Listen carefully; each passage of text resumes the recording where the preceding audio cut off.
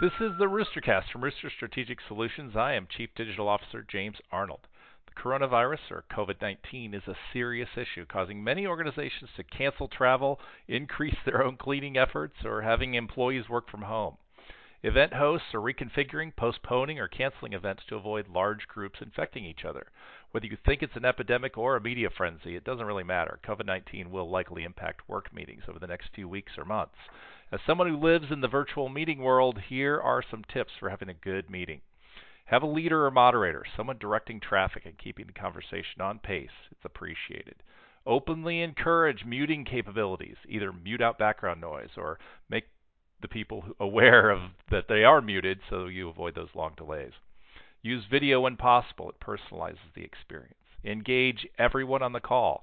Ask them to contribute, even if it is, "Hey Jeff, do you have anything to add?" The moderator should finish the call by summarizing the to-dos at the end.